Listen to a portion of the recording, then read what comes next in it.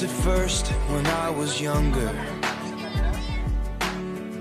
a strange connection to the light. I tried to satisfy the hunger, I never got it right, I never got it right. So I climbed a mountain, built an altar, looked out as far as I could see. And every day I'm getting older, I'm running out of dreams, I'm running out of dreams.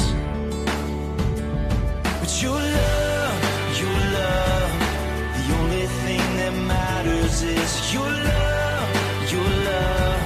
That's all I have to give. Your love is enough to light up the darkness. It's your love, your love. All I ever needed is your love.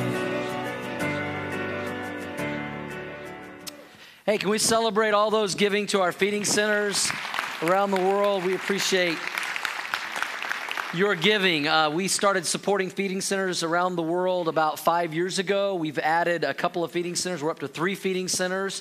And no other churches support these feeding centers. These are our feeding centers that we started. These are our kids that we feed. So thank you so much to all of you who have been giving the last several years. And every year, once a year, we repledge our goal for the next year. And so our goal this year is $3,000 a month. We've been doing this the last 3 weeks, so today will be our final week. If you haven't yet pledged, you can find a pledge sheet there in your newsletter.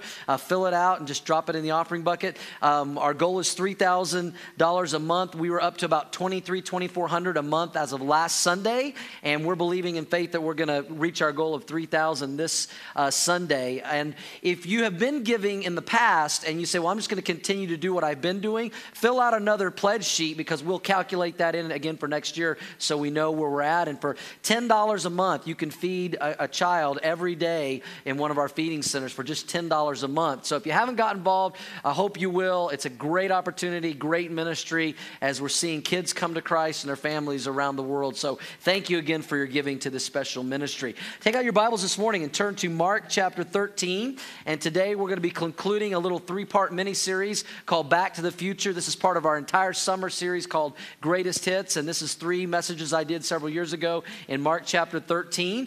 And we all have questions about the future. It's exciting to talk about these events. We've had a lot of great feedback about this. If you've missed any of these messages, I highly encourage you to go to our website, orchardchurch.tv, and go to the message page and you can see the last 2 weeks. I'm going to do a quick review right now what we've been talking about and looking at.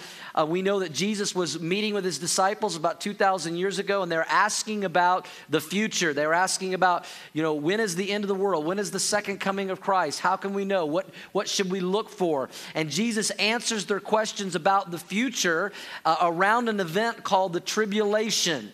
If you've heard of the tribulation, say yes. It's a 7-year-long period. It's the final fulfillment of Daniel's 70 weeks of prophecy. We went into all of that last week. And Jesus has been talking about what happens before the tribulation, during the tribulation, and now this week we're going to look at after the tribulation. So once again, we'll put our timeline on the board. This is kind of a panoramic view. The first week we talked about what is going to happen right before the 7 years of tribulation. We believe the next prophetic event on God's time calendar that we're waiting for as believers in Jesus Christ is an event called the rapture of the church. You can read about that in 1 Thessalonians chapter 4. Revelation refers to it, I believe, as well.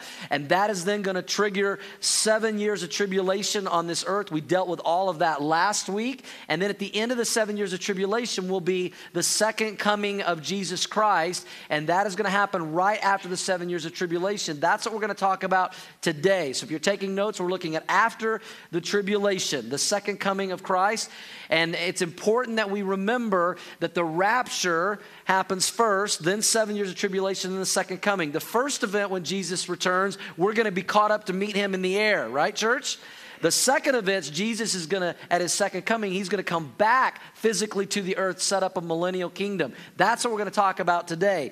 Jesus addresses this in Mark chapter 13. We'll pick it up where we left off last week. Verse 24 says, but in those days, after that, what's the next word? Tribulation, after the tribulation. So we're at the end of the 7 years now on the timeline. The sun will be darkened. The moon will not give its light. The stars of heaven will fall, and the powers in the heavens will be shaken. Then they will see the Son of Man coming in the clouds. This is the second coming of Jesus Christ with great power and great what, church? Glory, with power and glory.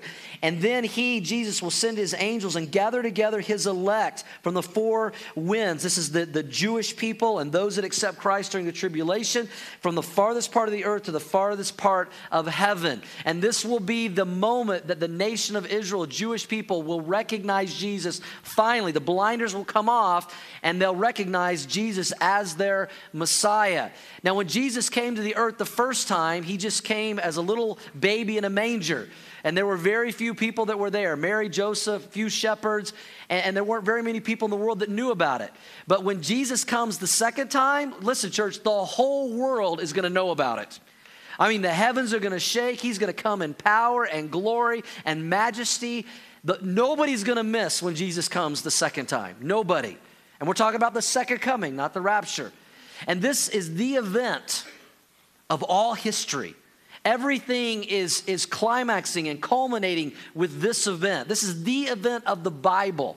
I mean, if God has a calendar, you know, when we get excited about certain events, you know, like the first day, you know, the first real Broncos game, you know, we get excited about stuff like that. You know, we circle it on our calendars, we highlight it, we underline it, we put stars and smiley faces. If God has a day on his calendar that he is most excited about than any other day, it's this day. It's the second coming of Jesus Christ, also referred to in the Bible as the day of the Lord. This is the day that God is most excited about. You know, as New Testament believers, this side of the cross, you know, when we think about the end time events, we usually focus mostly on the rapture of the church, because that's the event that we're waiting on to happen. And, you know, we're going to recognize that event when it takes place. It's, you know, if you're going through your day and all of a sudden you vanish and you're in heaven, you're going to recognize that. You're going to know something has taken place. And so we talk a lot about the rapture, and we read books about the rapture, like Left Behind series. And, you know, we make movies about the rapture. There's another one coming out. Did you see the trailer yet? Left Behind. Nicolas Cage is in it. We'll see how that goes. And we tend to focus a lot as a church, as New Testament believers, on the rapture. That's not the event we're talking about today. We dealt with that 2 weeks ago. We're talking about the second coming of Christ. The day of the Lord. This was a day that the Old Testament believers knew a lot about, but not a lot of New Testament believers know about this day. I think you're going to learn some things today. And it's important that we understand the difference between the rapture and the second coming of Jesus Christ. One Bible scholar said it this way: the first event, the rapture, is secret as the church is caught up and we meet Jesus in the air. The second event, the second coming of Jesus Christ, is public, when the church returns with Christ to defeat Satan and his associates, and Jesus will set up a millennial 1,000-year reign in Jerusalem. We tend to come to the Bible with our Christian glasses on, you know, as New Testament Christians.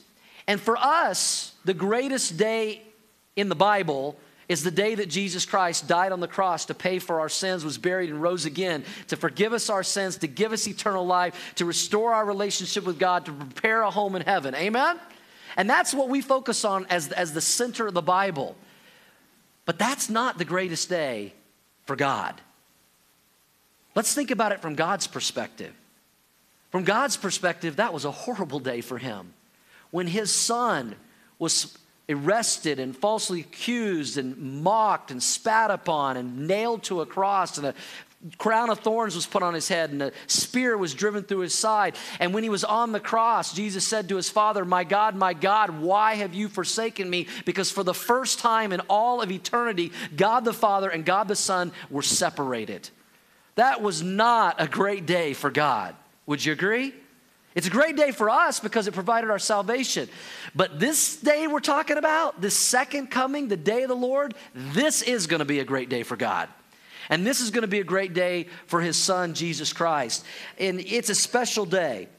And the Dameron house, we have a plate, this plate right here. It's called the special plate. And it says on it, "You're special, congratulations, hooray, let's celebrate." Shelly bought this plate when our kids were very young. And whenever they had a special day, she would get out this plate.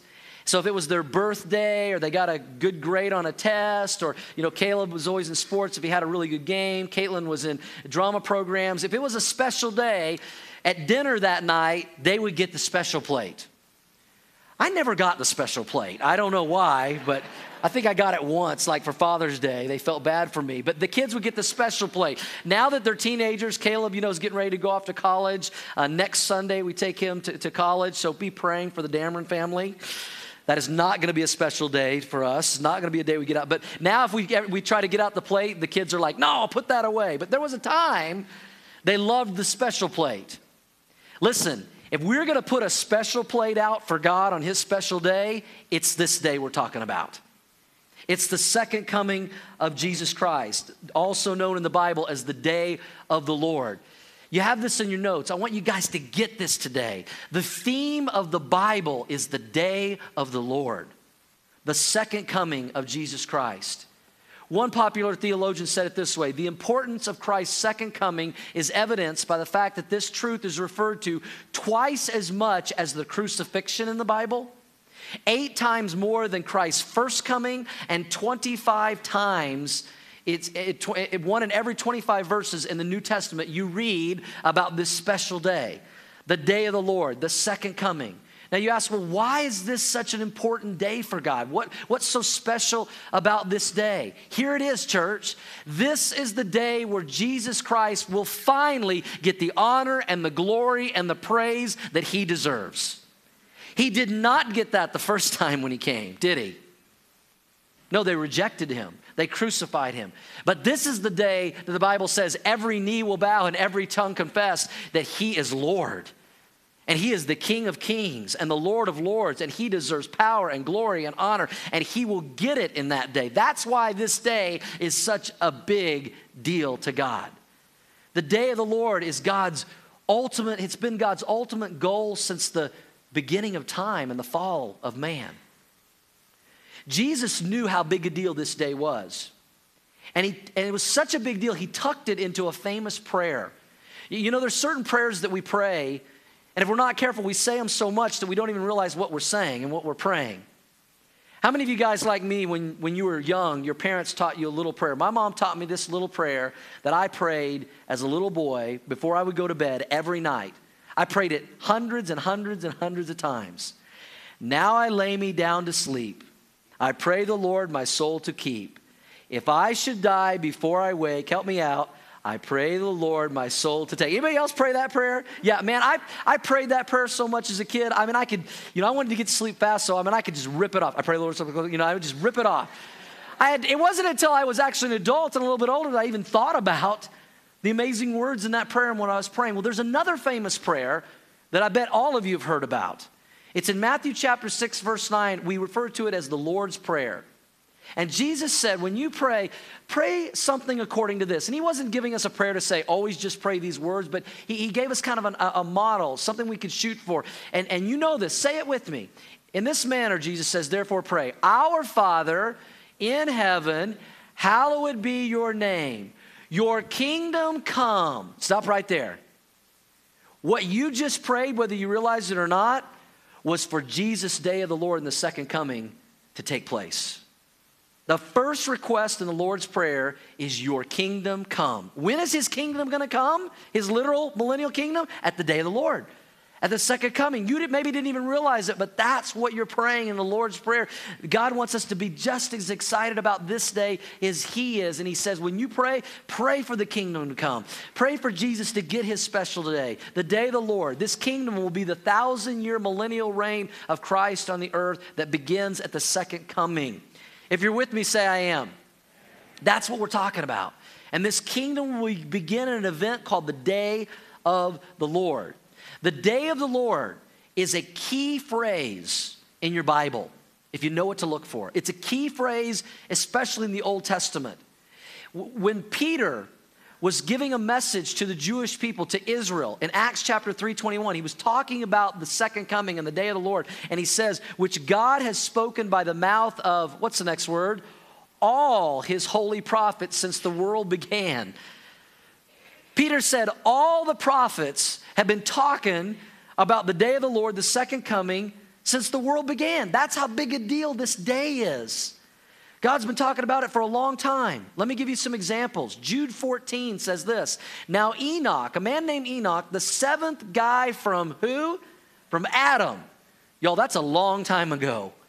7 dudes from Adam, a guy named Enoch prophesied, talking about the future, about these men also saying, behold, the Lord does what? He comes with 10,000 of his saints. 4,000 years before Jesus Christ came the first time, a man named Enoch, 7 from Adam, is already talking about when he's going to come the second time. That's how big a deal this day is. And Peter said in Acts 3 that everybody's been talking about this day. Now, we could spend all day going to every place in the Bible. I'm just going to show you a few examples of the prophets. The prophet Isaiah in Isaiah 13:6 says, wail, for the day of the Lord is at hand. What day? The day of the Lord, the second coming. Jeremiah the prophet said in Jeremiah 46:10, for this is the day of the Lord God of hosts. Ezekiel the prophet in Ezekiel 30 verse 3 said, for the day is near, even the day of the Lord is near. Joel the prophet said, alas for the day of the Lord is at hand. You can look at other prophets, Amos, Obadiah, Zechariah. All these prophets were saying the same thing about the same day, the day of the Lord, the second coming of Jesus Christ. Over 1,800 references are in your Bible that talk about the day of the Lord. Over 1,800. And you know what's amazing is all the prophets, when they did talk about the day of the Lord, the second coming, they all said the same thing. And they all described the day in the same way. And it's not like the prophets all got in a room and said, okay, let's all agree about this. Because many of these prophets lived hundreds of years apart from each other. How is it possible that they all said the same thing about the same day? Because the same God was doing the talking, giving the instruction, telling people to get ready for this day. It became such a major topic among the prophets that they finally just shortened it to that day. And whenever you see in the Bible the phrase that day, it's almost always talking about the second coming of Jesus Christ, the day of the Lord. Somebody say that day. Oh, that day. Oh, that day. I know which day you're talking about. A great example of that is the prophet Zechariah. Zechariah 12:8. He says, in that day. Everybody say that day. In that day. What day? The day of the Lord, the second coming of Jesus Christ, beginning his millennial kingdom. In that day, the Lord will defend the inhabitants of Jerusalem. We don't have time to go into all this, but we know that Revelation tells us that the end of the 7-year tribulation is going to culminate with the battle of Armageddon, where all of the world will come against the nation of Israel to defeat them, and Jesus Christ will come back and save the day. That's the day. Zechariah 12:9 says, it shall be in that day, come on, work with me. In that day that I will seek to destroy all the nations that come against Jerusalem. 24 times in Zechariah, he just calls the day of the Lord that day, that day, that day. Henry Thiessen, Bible scholar, said this: understanding the Bible is difficult or impossible without understanding the day of the Lord. The fundamental teaching of the Lord's return is the key to the scriptures. It's the key. So why is the day of the Lord so key to the Bible? Here's why. Because God wants us to be just as excited about that day as he is. Because you know why, church? Some of y'all are like right now, like, why should we be? I mean, we're already going to be raptured. What's that have to do with us? Why should we be just as excited about the day of the Lord and the second coming of Jesus Christ as God is? Here's why. Because it's not only the Lord's day. As believers in Jesus Christ, it's also our day. It's also our day. And 2 of you got it. You say, how's it our day? Well, remember, we were raptured some 7 years before. We've been hanging out in heaven with Jesus. But when Jesus comes back at the second coming, at that day, the day of the Lord, he's not coming alone. Jude 14 says this: behold, the Lord comes with 10,000s of his saints.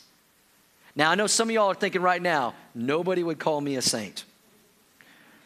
Especially anybody in my family that knows me. You may not act like a saint all the time, but if you know Jesus Christ as your Lord and Savior, the Bible calls us saints. We're saints. Saints are not good dead people in the Bible. They're believers in Jesus Christ. You know who's going to come back with Jesus to this earth to rule and reign with him for 1,000 years? We are. We're coming with him. Revelation 19:14 says he's bringing an army. Guess who's in that army? We are, the saints. Armies of heaven followed him on white horses. How many of you guys have always wanted your own white horse? Would that be, you're going to get it. That's something to be excited about, unless you're afraid of horses, and it'll all be good. I want one that's not too big, okay? One my size, you know, maybe a pony. So if I fall off, I don't got to fall real far. We're going to get a white horse. We're going to ride back. We're part of the armies. We're in on this thing to help defend Israel. Revelation 20 verse 4 says that we who come back with him on our white horses at the second coming day of the Lord, we will live and we will reign with Christ for 1,000 years on this earth. And it's going to be the most incredible 1,000 years since the garden, before Adam and Eve chose to disobey God, because Jesus Christ is going to rule and reign, and he's going to be in charge, and things are going to be the way they were supposed to be before man fell into sin. I am excited about what those 1,000 years are going to look like. No pain, no sickness, no wars, no issues. That's something to get excited about. I remember when I did this message a couple years ago, and I have kind of my Saturday night routine that I always go through getting ready for Sunday. And people that know me well know, don't ask Pastor Doug to do much on Saturday night, because I kind of, get into Sunday mode, game day mode, for the message. And I always go over my message one more time on Saturday night. I do it one more time on Sunday morning. And I remember I was going over this message right here a couple of years ago, and I think I was in my bedroom, and I was trying to be quiet, going over my message, and my daughter, Caitlin, she comes in, and she's like, "Hey, Dad, what are you doing?" And she wanted to talk to me. She likes to talk.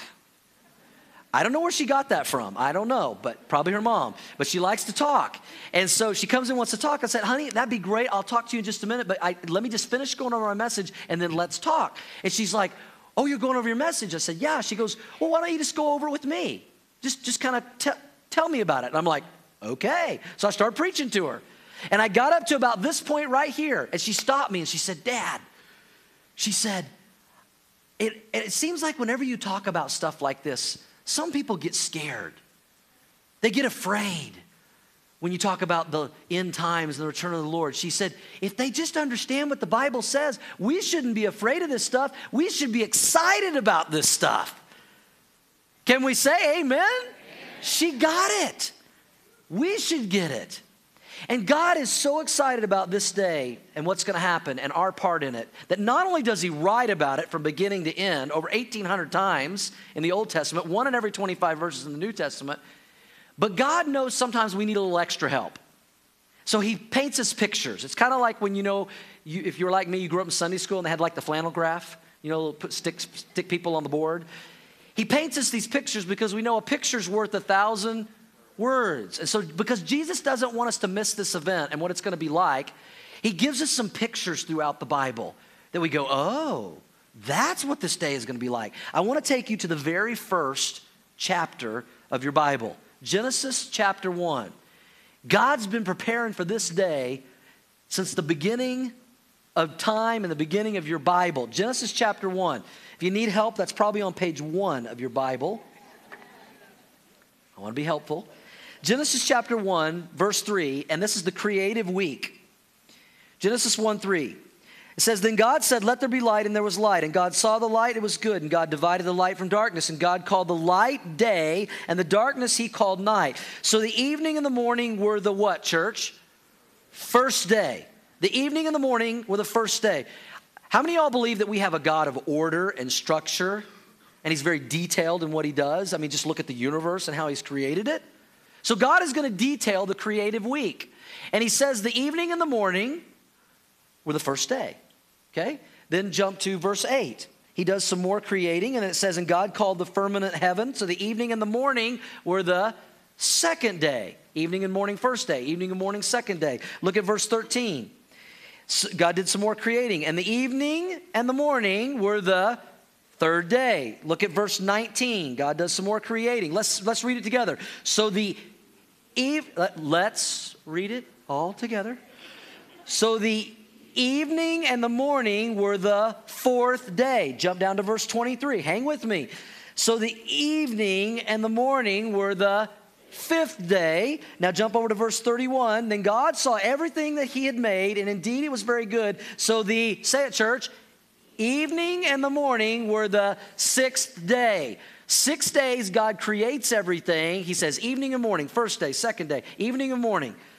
Chapter 2, verse 1. Thus the heavens and the earth and all the hosts of them were finished. And on the seventh day, pay attention to this, God ended his work which he had done, and he rested. On which day? The seventh day. From all his work which he had done. Now watch this, verse 3. God's trying to tell us something. He's painting a picture. Then God blessed the seventh day. He said, this day is special.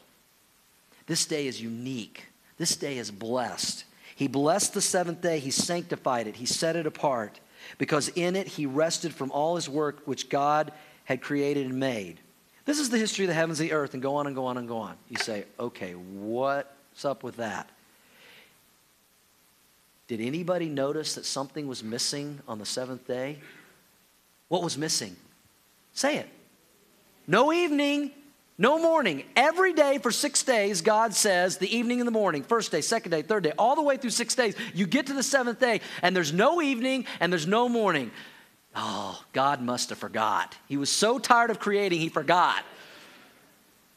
Do you think God forgot, or do you think God is trying to tell us something? I think God is trying to tell us something. He was very specific, evening and morning for 6 days. The seventh day, there's no evening, there's no morning. He says that's a special day, that's a sanctified day, that's a blessed day, that's a special day, and there's no evening and morning. What's up with that? Here's the deal, church. God's trying to paint us a picture. When the sun comes up on the seventh day, it's not going down again. And the seventh day, I believe, is a picture of the millennial, 1,000-year-long day at the second coming of Jesus Christ.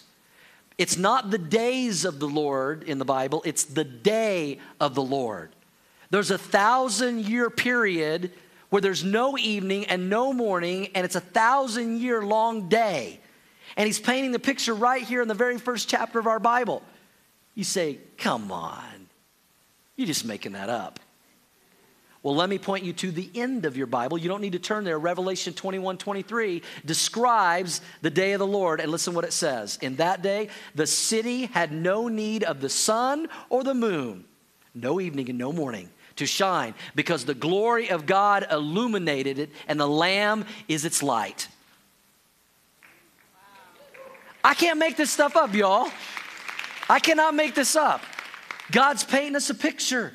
The seventh day is the second coming, the day of the Lord. It's the Lord's day. It's that day. God establishes that in the first page or two of your Bible, and then 1,800 times after making that statement, God continues to talk about that day, the seventh day, the seventh day, the special day, the sanctified day, the blessed day, the day that has no evening and no morning. Let me give you another verse that proves this. He's in Exodus chapter 31, verse 17. We'll put it on the screen. Listen to what God said. He says, if you know what to look for, I'm trying to tell you something. It is a sign between me and the children of Israel for how long, church? It's a sign. God says, I'm giving you a sign forever. For in 6 days the Lord made the heavens and the earth, and on the seventh day he rested and was refreshed. He said, that's a sign. That's not an accident. That's not a coincidence. And then you see this consistent pattern throughout Scripture. 6 days, and the seventh day, that's the Lord's day. It's that day. It's the second coming. Israel, God gives Israel a picture of that day so they don't miss it. And in Exodus chapter 24, verse 15, he paints them a picture to be prepared for the seventh day. Watch what it says. Then Moses went up into the mountain, and a cloud covered the mountain. Remember what Jesus said when he comes back in the second coming? He's coming on the clouds of glory. Now the glory of the Lord rested on Mount Sinai, and the clouds covered it. Interesting. 6 days, not 4, not 8, 6 days. And on the seventh day, God called to Moses out of the midst of the cloud. The sight of the glory of the Lord was like a consuming fire on top of the mountain in the eyes of the children of Israel. He gave them a picture. It's like a movie preview of the seventh day, of the second coming. A day that is 1,000 years long, that has no evening and morning, because God is the light and the glory of it. Jesus gives us a picture of that day, of the second coming. Watch how he paints the picture. Go back in your Bibles to Mark. We're going to go to Mark chapter 9. Watch this. Mark chapter 9, verse 1. Jesus said to his disciples, he's with his 12 disciples. He's standing there. They're having a conversation. And Jesus says, assuredly I say to you, disciples, that there are some of you guys standing here who will not taste death till you see the kingdom of God present with power. Now that's an important statement. Jesus said to his disciples, some of you guys standing here are not going to die until you see the second coming. Have we seen the second coming of Jesus Christ take place yet? No. So here's the deal. Either there's some really old dudes walking around waiting for the second coming, or Jesus was about to do something. He tells them, some of you guys are going to see my second coming before you die. Now watch what happens next. Verse 2. Now after, you could say it, 6 days, Jesus took 3 of his disciples, Peter, James, and John, and led them up to a high mountain apart by themselves, and he was transfigured before them. His clothes became shining in glory, exceedingly white, like snow, such as no launderer on earth could whiten them. You know what Jesus did? After 6 days, he took 3 of the disciples up on the mountain, and he stripped himself of his human flesh, and he showed the Shekinah glory of what he's going to look like at his second coming. And guess what day it was when he did that? The seventh day. We can't make this stuff up. And all over the Bible and creation, God is screaming out this message about the seventh day. 6 days God created. Seventh day, he rested. 6 days to our week, and the seventh day is supposed to be a day of rest. We'll see how we do.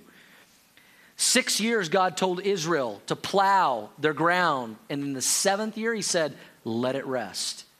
God told Israel, 6 years you can have a servant in your house and be part of your family, but in the 7th year, you let them go free and you let them rest. It's everywhere. It's everywhere in the Bible. Sometimes people say, God, just give me a sign. And God's like, I'm giving you a sign. Everywhere you look, the seventh day is coming. Now the question we want to know is, how close are we to the seventh day? I mean, what time is it biblically? When is this seventh day going to happen? Well, God gives us a great little clue. It's in 2 Peter chapter 3. We'll put it on the screen for you for time's sake. But Peter is talking about, if you go back and read the context, he's talking about the second coming, the day of the Lord, that day. You got the context? Say yes.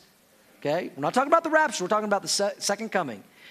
And he's talking about that day. And listen to what he says in 2 Peter 3:8. But beloved, believers, do not forget this one thing. Peter says, don't miss this.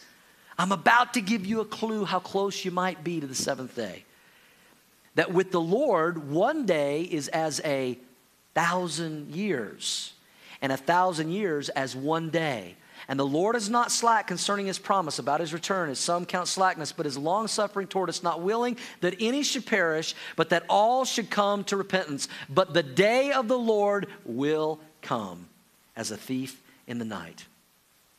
And if you take what Peter says, and you take this pattern of 6 days, and the seventh day is the Lord's day, many Bible scholars, and I happen to be one of them, believe that there may be 6,000 years of human history, and the 7,000th year of human history is the day of the Lord, the seventh day.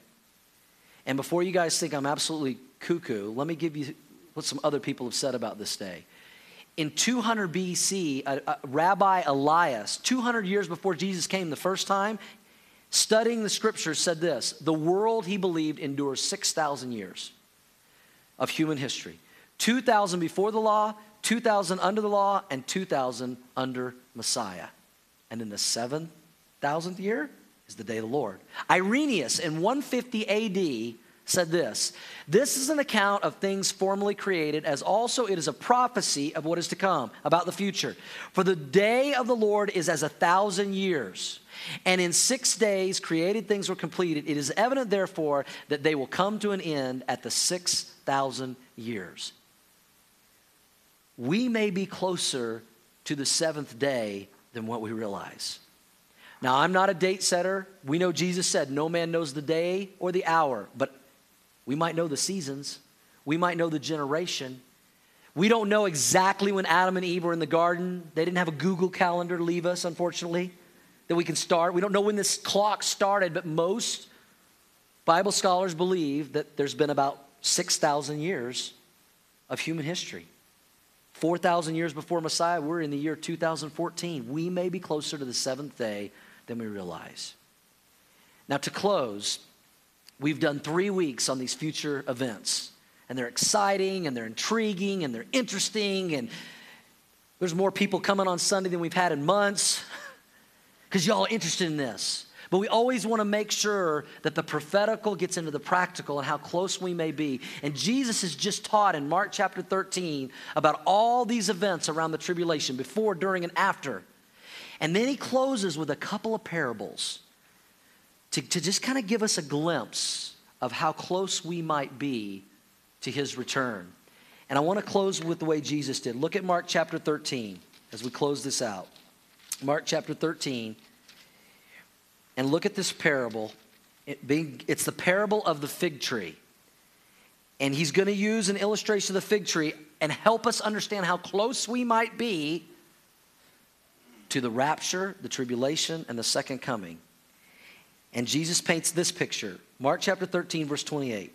"Now learn this parable from the fig tree. When its branch has already become tender and puts forth leaves, you know that summer is near." Do you get the picture Jesus is painting?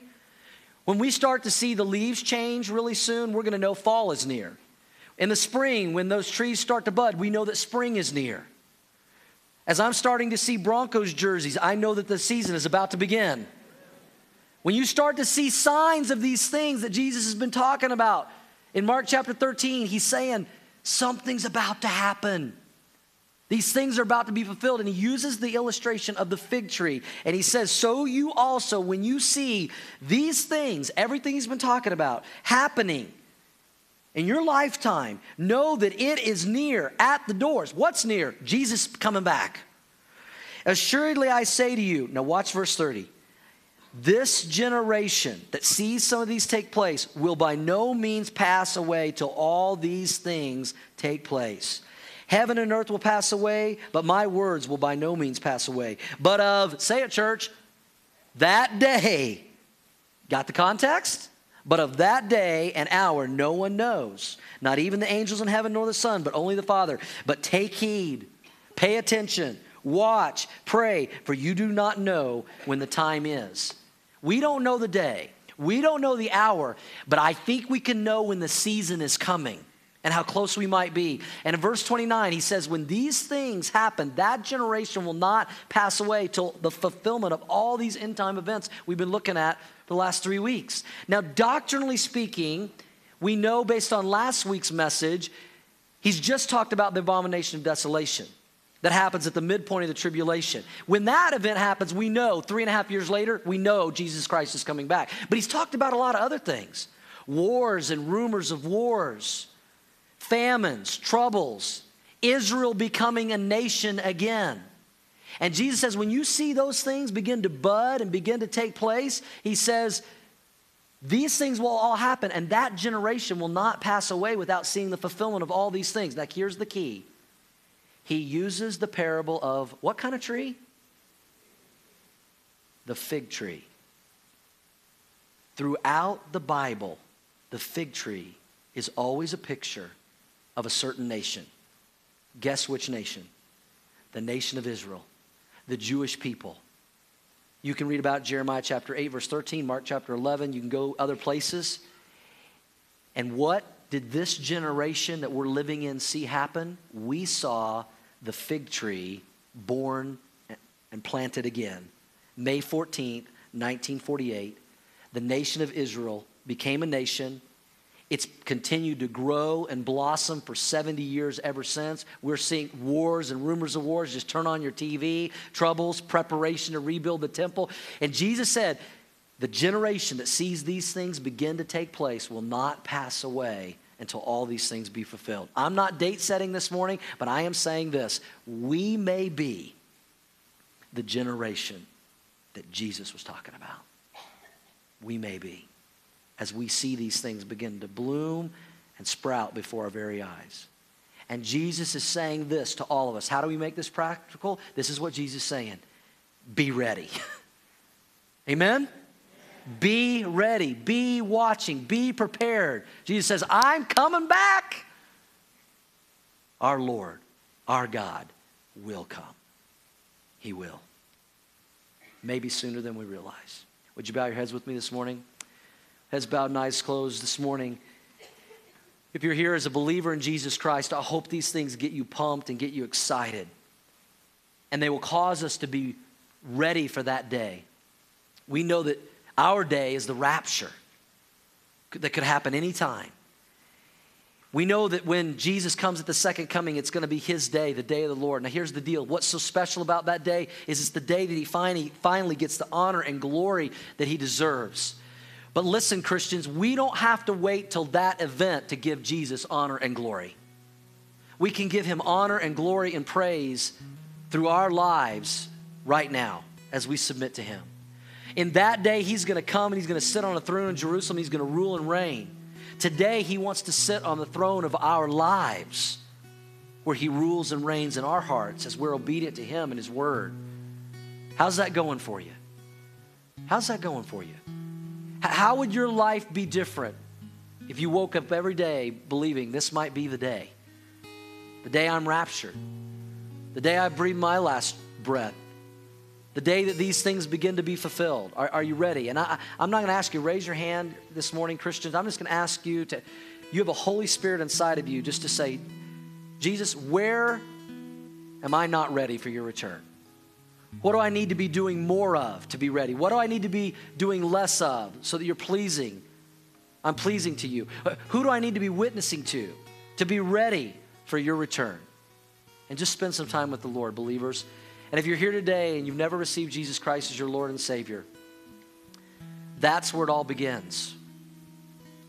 The way that you get ready for the return of Jesus Christ, the rapture of the church, and his second coming, the way you know you're going to get that white horse and be in his army and be in heaven and be on the winning side is you invite Jesus Christ into your life as Lord and Savior. That's how you become a saint. That's how you become a believer. And if you've never done that, I want to give you an opportunity to do that right now. If these events are freaking you out and scaring you, maybe it's because God's trying to get your attention to say, I'm coming back. And I'm coming back for you. And I want to take you, but you've got to accept me. I'm not going to force my way into your life.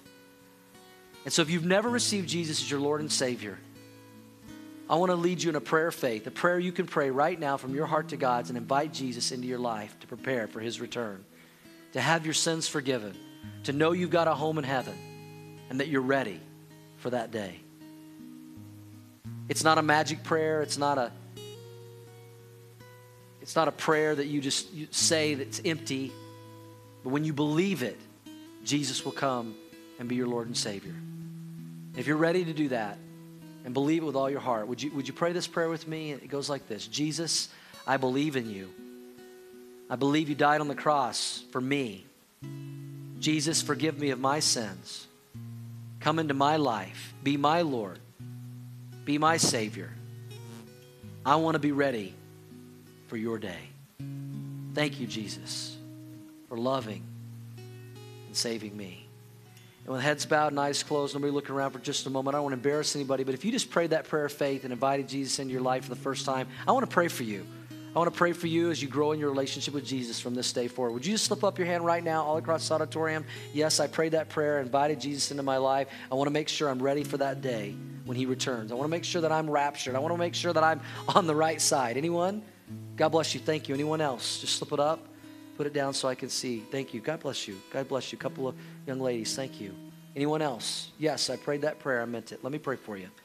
Father, I thank you for those putting their faith and trust in you as Lord for the first time today. God, I pray they grow in their relationship with you.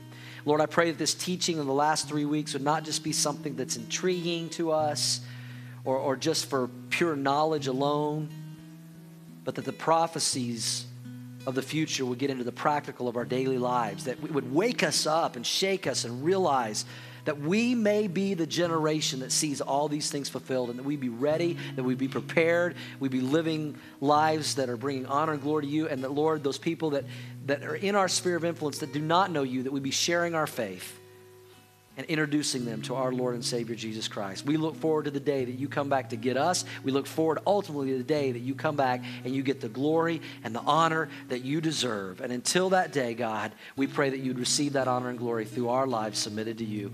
And we pray all this in Jesus' name. Amen. Can we celebrate Decisions for Christ this morning? Amen.